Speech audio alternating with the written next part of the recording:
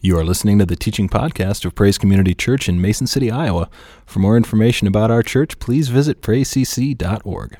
We've been kind of working our way through a series on being out of options. And have you ever faced a situation where you kind of just felt like you're boxed in and maybe there's like no way out? You're maybe coming at the end of the month, but you've already come to the end of your money. You know, maybe your rent is due, the electricity bill's due, and it just sometimes kind of feels like there's just no way out of this situation. Maybe you've applied for 4 different jobs and been rejected by all of them. And maybe for some of you, there's just no way in. Maybe you feel like you are hopelessly maybe hooked on drugs or pornography, alcohol, maybe bitterness, and you just think there's no way through that. You're in what we would kind of call a predicament. And it's amazing all the ways that we kind of use to describe those situations that we can find ourselves in. We'll use words like, up a creek without a paddle. We're in a jam. Some of us like that phrase, I'm in between a rock and a hard place. You're just kind of in that proverbial catch-22. And it just appears as if no matter what you do, which path you take, which option you have before you, you are still trapped. And it's what we kind of describe in a word, a predicament. And it can be related to your job, to your marriage, to your kids, to something that you're dealing with personally. But you just kind of feel like you're in a really tight space and there's just no way out. The best definition of a predicament I have read is a predicament occurs when an attorney specializing in suing doctors for medical malpractice and then finds himself in need of major surgery. Now that is a huge predicament, right? Well, we've been in this series that we have been calling out of options. And again, as you go through life, we just inevitably find ourselves sometimes in situations, circumstances, maybe of our own making, where it just appears again that we're just totally out of options. And what we've been saying this entire time, again, is very, very simple. With God, we are never out of options. With God, there is always another way. And today we're going to probably look at one of the greatest catch-22s perhaps anyone ever faced in history. It is the most involved predicament the nation of Israel would ever see, and yet they live to tell about it to this day. It's become one of the most celebrated events in Jewish history. And 2 words are all you need to know: the Exodus. And we're going to pick up the story in the Old Testament book of Exodus chapter 14, verse 1. Then the Lord gave these instructions to Moses. Order the Israelites to turn back and camp by Pi-hahiroth between Migdol and the sea. Camp there along the shore across from Baal-Zephon.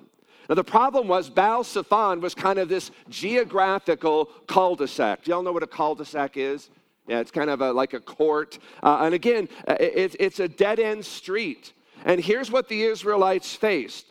To the north were kind of these huge Egyptian fortresses. They were these massive stone structures that could not be overcome or attacked. To the south lay nothing but Egyptian desert. There was no protection, no water, no food. To the west of them was Pharaoh, Egypt, and his army. To the east lay the Red Sea, which we kind of call today the Gulf of Suez. Now, it was a catch-22 of 22s. If they went in any direction, they were going to die. They were kind of dressed up but had no place to go. Now, normally, I would spoil the ending by telling you what happens, but a lot of you already know it. It's one of those, if you're one of those few that don't, you remember God parts the Red Sea and the children of Israel just walk through on dry ground. And then you remember God closes the sea back down and he drowns the Egyptian army and saves the day. Now, I believe that this story literally happened the way Scripture says it happened. And even though I've heard many, many other theories that try to water it down, no pun intended.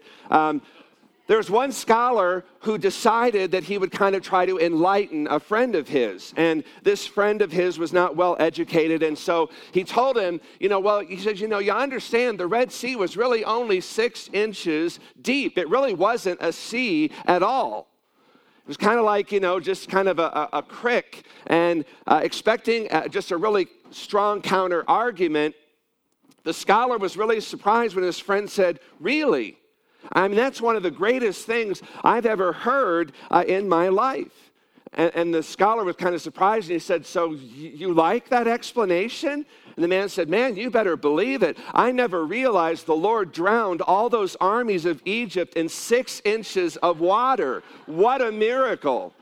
And again, oftentimes we're always trying to explain away, or we're trying to deny the miracle. Now, again, I believe it is important to remember when we're out of options, and that is when we've done all that we can do, all that is possible on our part, oftentimes that's where God steps in and God does what is impossible. God never expects us to do what only He can do, but God does expect us to do what we can do on our end and leave the rest to Him. So when you're in over your head and you feel like you're just about to drown, I want you to remember here are 3 things that you need to do. The first thing is go where God leads you to go.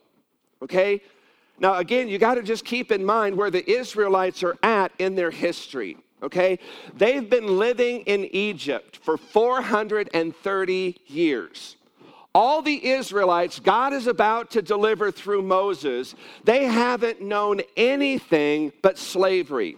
Okay? They have long forgotten God. They had certainly never experienced the power, the presence of God their ancestors once had. I mean, they weren't living like Israelites at all. They were more Egyptian to the core. They ignored God, and they're coming to this place now where they're going to need to begin to learn to love God and to trust Him. And we need to go back and see exactly how the enslaved Israelites ended up with their backs against the Red Sea. Exodus 13:18 says, "But God led the people around by the way of the wilderness toward the Red Sea. And the people of Israel went up out of the land of Egypt equipped for battle." Now again, look at that phrase in verse 18. God led the people toward the Red Sea. Okay? They hadn't made a mistake. They had not taken a wrong turn. They had not made a miscalculation. God purposely, according to His plan, led them to this dead end. Now, why does God do that to them? Why does God do that to us sometimes? Why does God lead us into places where there seems to be no way out? Sometimes God will lead us to a dead end, so we'll be forced to trust Him and follow Him for a way out. There's one school that God enrolls you in, and you'll never, ever graduate from this school in this life, and it's called the School of Faith. Faith is not a talent you are born with. Faith is a lesson you learn, and God is the professor. And you never, ever quit learning to trust Him. Now, that was the bad news. God had led them to the Red Sea, but here's the good news. Exodus 14:21, "Then Moses stretched out his hand over the sea, and the Lord drove the sea back by a strong east wind all night and made the sea dry land, and the waters were divided." Again, it's important. God never, ever leads us in that God doesn't go before us and prepare the way. If you follow God, He goes with you, if not before you. If you don't follow God, you're kind of just on your own. But you're going to see in just a moment, there are times where God may lead you to a place of, for you it seems despair, a place of maybe you seem hopeless, maybe you kind of seem out of options, you kind of just feel desperate. And again, you may stay there until you make it a place of complete dependence. Every day from the time your feet hit the floor, it needs to just be a declaration of your dependence on God to get you through whatever you may face this day. You've got to depend upon God not only to lead you wherever it is He wants you to go, but make a way out once you get there. And again, you cannot cross the Red Sea until you come to the Red Sea.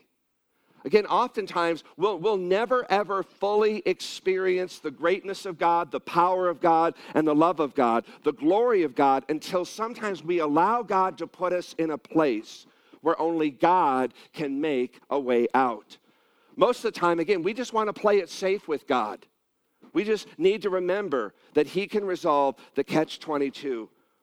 That is why the greatest way to know God and to experience God is to follow God wherever he leads you. Second thing is, do what God tells you to do. Go where he leads you to go and do what he tells you to do. This is a place in the story where the Israelites, they're hearing, the hooves of the horses thundering down upon them.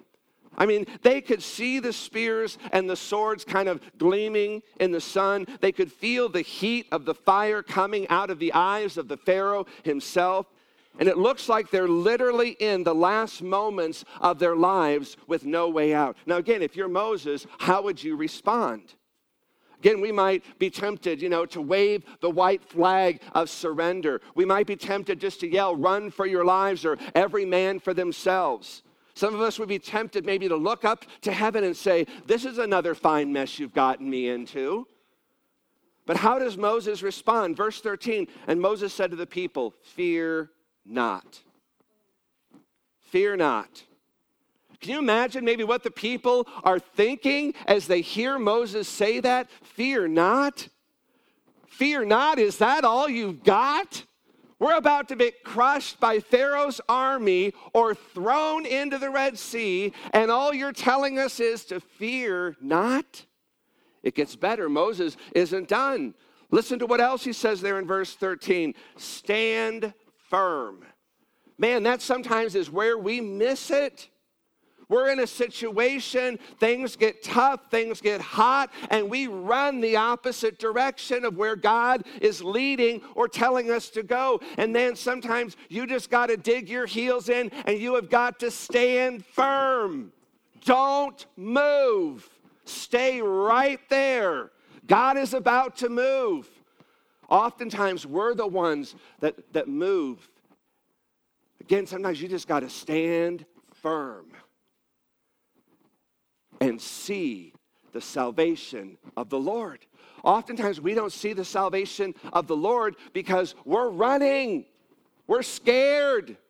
We're not trusting God. And then sometimes you just got to stand firm and see, witness the salvation of the Lord. Again, I know it can sound like one of those pep talks or, you're kind of a motivational speaker, be confident, fear not, don't run, be calm, stand still, be confident. But why does Moses give them that kind of advice when the heat is on and the end is near? And again, it's in those moments you cannot panic. You're tempted to. It seems like the natural thing to do, but you just cannot give in to fear and panic. You've got to listen to the voice of God. You got to do what he's telling you to do. He'll show you what to do, but once you've done all you know to do, then you've just simply got to stand firm and see what God is about to do.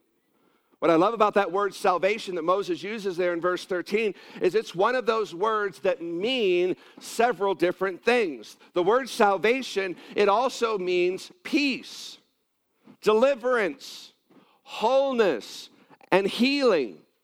So there in verse 13, Moses is proclaiming to the Israelites, stand firm and you'll see the peace of God. You'll see your fear give way to the peace of God, but you got to stand firm. Stand firm and you'll see the deliverance of the Lord. This is what he means by salvation. We're going to be delivered. Stand firm. You're going to see the healing of the Lord. Now, they certainly did see the deliverance of the Lord, and they certainly experienced the healing of the Lord. As a matter of fact, Psalm 105, verse 37, referring to the exodus of the Israelites from Egypt, it says, God also brought them out with silver and gold, and there was none feeble among his tribes. Talking about the 12 tribes of Israel there, the nation of Israel. There was none feeble among them. Other translations for the word feeble use sick or weak or stumbling. So as the nation of Israel goes forth from Egypt, there were no sick, weak, or feeble ones among them. This again is the testimony of them seeing the salvation of the Lord, the healing of the Lord in their midst. One translation puts it this way, then God led the Israelites out and they carried silver and gold and all of them were healthy and strong. So Jehovah is a God of salvation, of peace, of deliverance, of wholeness, and of healing for his people. Now, it's interesting because most Bible scholars estimate there were between 2 to 3 million Israelites that were part of the Exodus. Can you wrap your mind around a crowd that large, 2 to 3 million people? Think what a testimony that would be of God's power and promises for that many people, and for there to be no sickness, no weakness, no feebleness among any of them. So again, when we're experiencing fear and worry, anxiety, oppression, sickness, disease, or weakness, we just need to stand firm. We just need to be confident, and we just need to see the Lord's peace, his deliverance, and his healing, just like the Israelites did there in Egypt. So again, when we do what God tells us to do, again, we'll experience those same blessings of God. When we choose to stand firm on what God says, we can be assured that God will move on our behalf. Again, this is a component of biblical faith. Biblical faith, I mean God-pleasing faith, comes when we not only hear what God says, but then we just walk in obedience to what he says. Romans 10:17 says, faith comes by hearing, and hearing by the word of God. So again, until you hear the word of God, until you hear what God is saying, there's nothing to put your faith in. Okay, faith would not be possible. It wouldn't even be necessary until or unless God spoke. But once we hear God speak, we have the opportunity to attain faith by hearing and coming into agreement with what he has spoken. So biblical faith, for that to be operative, for that to be effective in our lives, we need to both hear what God says, and then we need to follow that up with obedience to what we've heard. So in Exodus 14:15, it says, then the Lord said, he's speaking to Moses, why are you crying out to me? Tell the sons of Israel to go forward. You ever done that with God before? You're crying out to God, and God's saying, what are you crying out to me for? I already told you what to do. I already gave you the answer. I already gave you instructions. Some of you, God, you've heard, you know what God wants you to do. And you're standing there saying, well, God, why haven't you done this? And God's looking back at you and saying, well, why haven't you done what I've told you to do? Why are you crying out to me? Why are you asking me for help? I've already sent you the help. Why are you asking me for an answer? I've already sent you the answer. It says, tell the sons of Israel to go forward. As for you, lift up your staff and stretch out your hand over the sea and divide it, and the sons of Israel shall go through the midst of the sea on dry land. So Moses is told here by God exactly what he needs to do. Wasn't a guessing game. God tells Moses exactly what to do. Lift up your staff, stretch out your hand over the sea, and I'll part it. So there you have the word of God, the instruction of God. Now Moses' response to God's word is found in Exodus 14:21. Then Moses stretched out his hand over the sea. That's just like God told him to. And the Lord swept back the sea by a strong east wind all night and turned the sea into dry land, so the waters were divided. So what do you think would have happened if Moses just would have stood there and not lifted up his hands, not done what God told him to do? Nothing.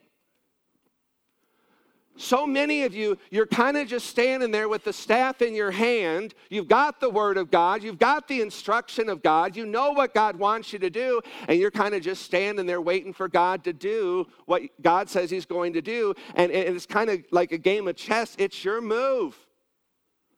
And once Moses did what God said, once he heard the instruction of God, did he not? And once he acted and did what God said he would do, what does God do? God parts the sea. If you look at verses 26 and 27, you'll see that God did the same exact thing when he closed the sea in on the Egyptian army. God told Moses, lift up your hands again and just close in the sea.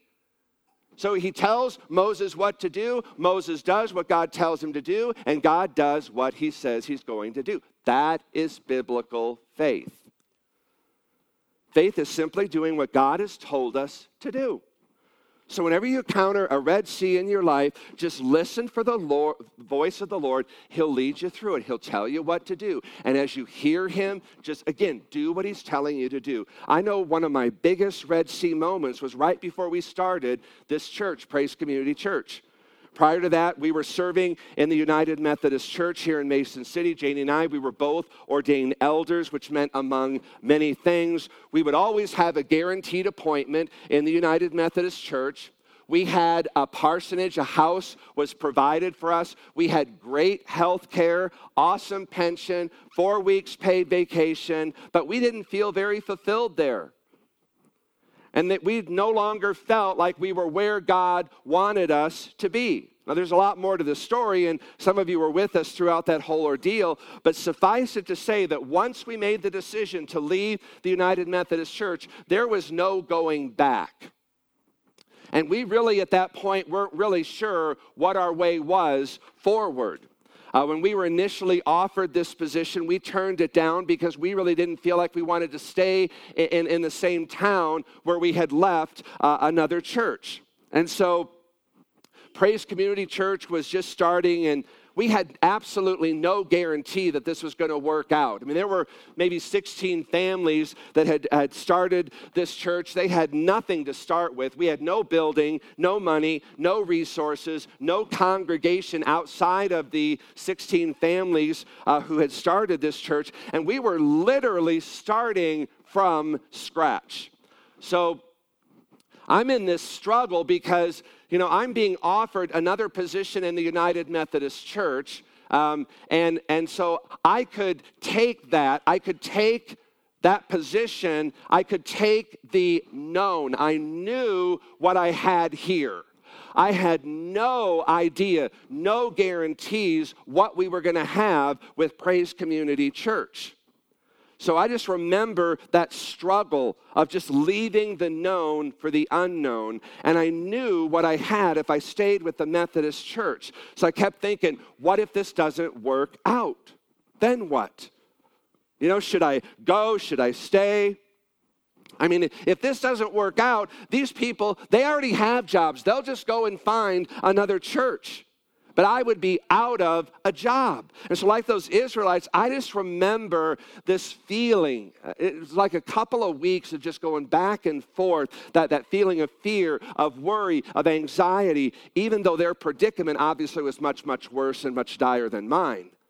And I remember one day the Lord told me, finally God kind of broke through, and I remember God saying to me, if you stay in the United Methodist Church, or you go with this new church start, either way, I'm going to bless you. Whew. I was relieved when I heard God say that.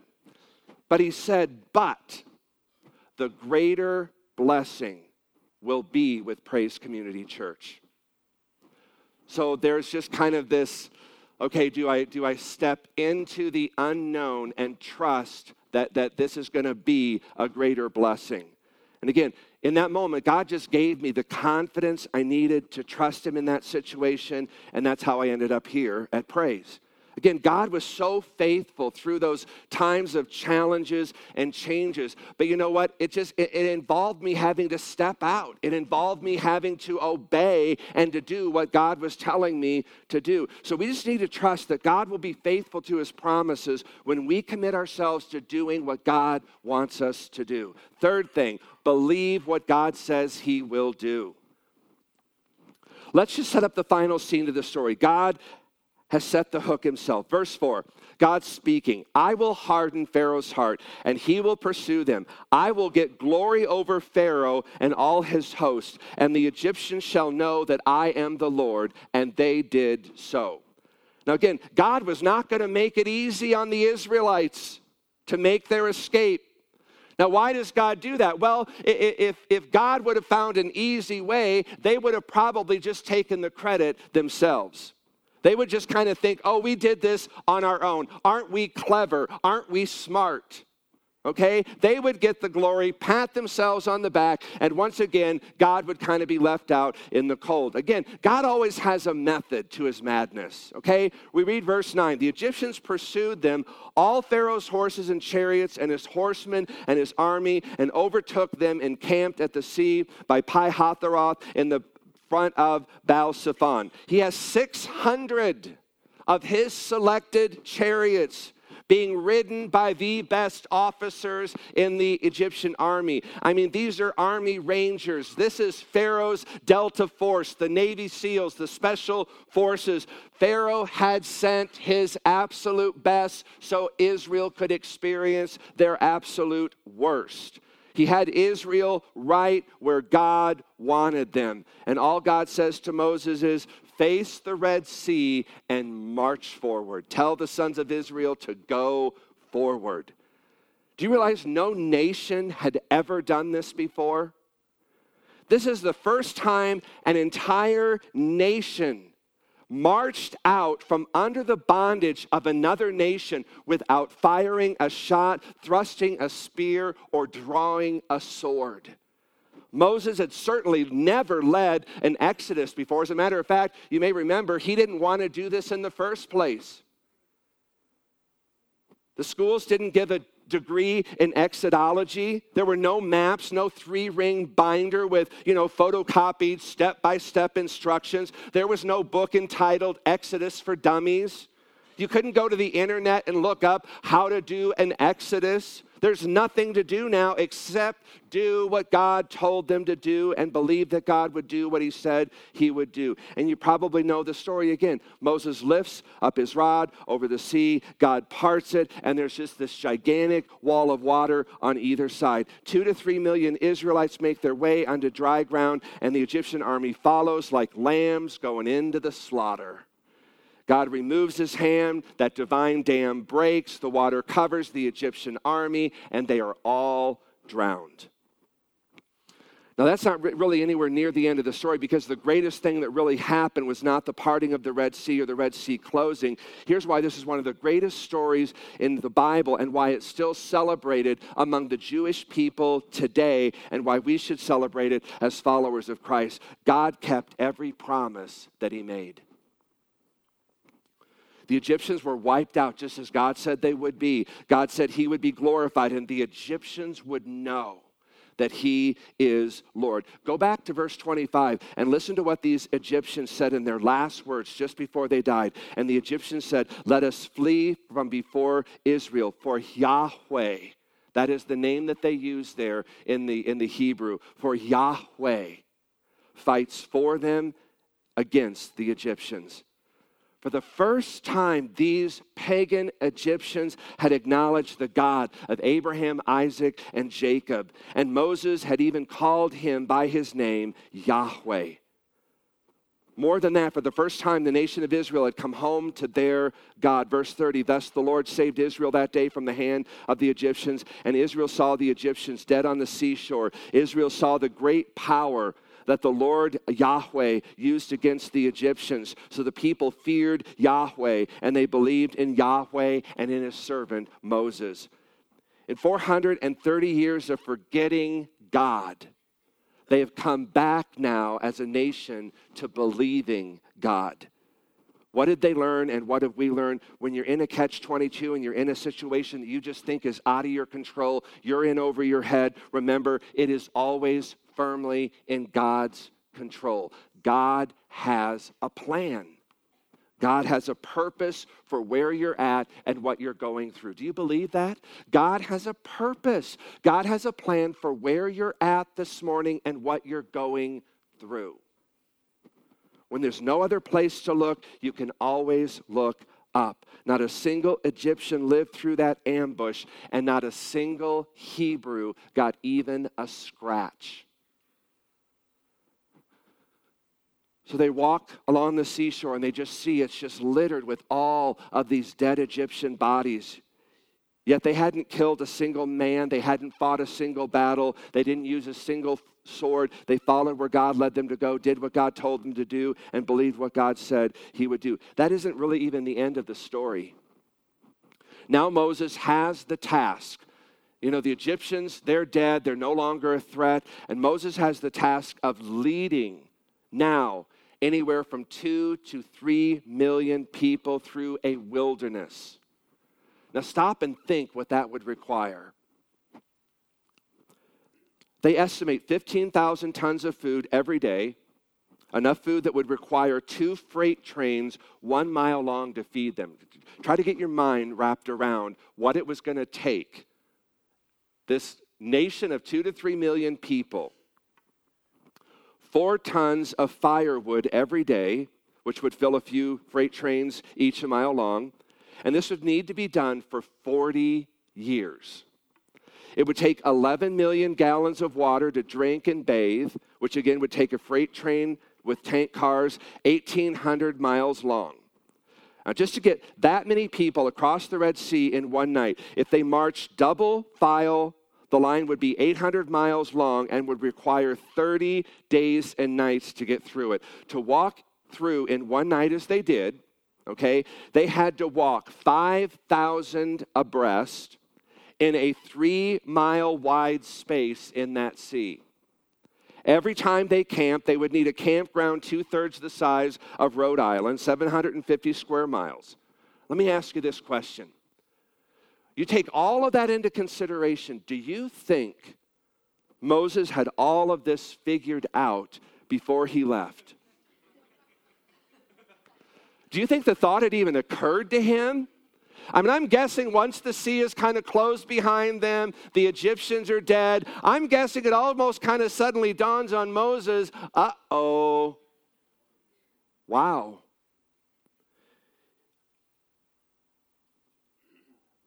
What in the world was God doing? What in the world was Moses going to do? Again, he was just going to go where God led him to go, do what God told him to do, and believing that God would do what he said he would do. Maybe that's where you kind of feel like this morning in whatever situation or predicament you are in. Maybe right now you're just kind of you're just thinking through all of the things that are going to need to happen, all of the things that are going to need to be provided in order for you to get out of the situation, the predicament you're in. And you just kind of feel overwhelmed. You kind of just feel paralyzed. You kind of feel maybe like Moses felt when he's thinking, man, where are we going to get the water, the food, the firewood? Where are we going to get all of this? I mean, these needs, they're too huge.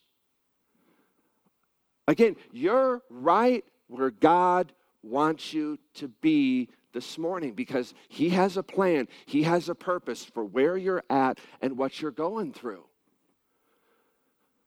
And what God is asking you this morning is, will you just stand firm? And will you just will you just see the salvation, the deliverance, the peace, the wholeness, the healing of the Lord? Will you just stand firm and just do what God says to do, go where God leads you to go, and just believe that God is going to do what he says he's going to do? Again, all we got to do is just stand firm. Fear not. Amen? Let's stand. Father, we just thank you so much this morning.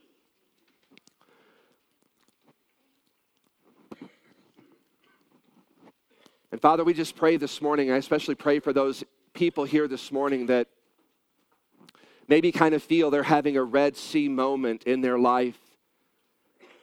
They kind of feel backed into a corner. They feel overwhelmed. They feel paralyzed by what they're going through or maybe what they're facing this morning. And God, they just feel like there's no way out. There's no option. And God, this morning, I just pray, Lord, that again, you would just give them the boldness, the courage to stand firm and see the salvation of the Lord. Not to run, not to give in to fear, but just to stand firm on your word, to stand firm on your promises, to stand firm on your presence. God, you have not left us. You have not abandoned us, that God, you are there, you are with us, you are for us, you have gone before us, and God, you are going to make a way. God, I don't know, it doesn't matter what they're facing, it doesn't matter how overwhelming those odds may seem right now. We just saw in a story where there were overwhelming odds against the nation of Israel, and yet, God, you had a plan, you had a way. So Lord, I just pray this morning that you would just give that same faith to just stand firm that you gave to Moses, that you would just give to us that same courage, that God, we're not going to look around. We're just going to look up. We're going to fix our eyes, our focus upon you. We're going to just remember your promises. We're going to remember your past goodness, your past faithfulness to us. And God, we're going to fix our eyes and we're going to focus on that this morning. And just trust that, God, no matter what we're going through, no matter where we're at, you're with us and you have a plan. So, Father, I just thank you for, again, just this reminder of what you've done for the nation of Israel. God, it is, again, a reminder of what you want to do for us and you will do for us. So, God, again, we just stand and we fix our eyes and our focus upon you this morning. And we just thank you for your goodness, your faithfulness. We thank you, God, that your plan is for our hope, for our well-being, not our calamity, not our destruction. And we just thank you for that. In Jesus' name we pray. Amen. Thanks for listening. For more information about Praise Community Church, including gathering times and events, please visit us at praisecc.org.